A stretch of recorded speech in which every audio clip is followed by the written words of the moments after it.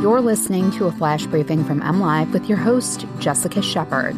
This is Michigan News from MLive for Friday, May 7th, and I'm Jessica Shepard. COVID-19 vaccines do not impact fertility. Walk-in COVID-19 vaccination appointments are now available at Rite Aid and CVS, and visitors to the Detroit Zoo can now see a baby wallaby. It's a myth that COVID-19 vaccines can impact fertility, but it's a myth that's keeping many young adults from getting immunized, doctors say. According to Grand Rapids specialist Dr. Rosemary Olivero, it's a persistent myth, quote, that's really hurting our ability to combat the pandemic with the vaccine. Not only are we over a year into the COVID-19 pandemic, but we are about 5 months into giving the Pfizer and Moderna vaccines to literally millions of vaccine recipients, and there's been no impact on fertility either from natural COVID-19 infection or from the mRNA vaccines, she said. Getting the vaccine actually protects young women from getting COVID-19, Olivero said, and while most young people do tend to have mild cases of COVID, the research is growing on the long-term health implications of the virus. A recent study of 73,000 non-hospitalized COVID-19 patients found 1 of 4 have had lingering symptoms weeks and months after their initial infection. Issues included respiratory issues, cardiovascular problems, gastrointestinal pain, and mental health issues, including memory loss.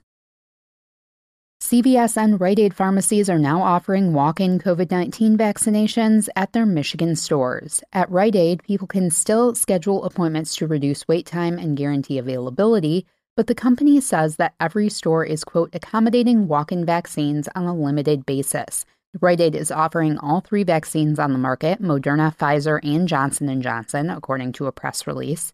Meanwhile, CVS announced it is now accepting walk-in COVID-19 vaccination appointments with no appointment necessary at nearly 300 locations across Michigan.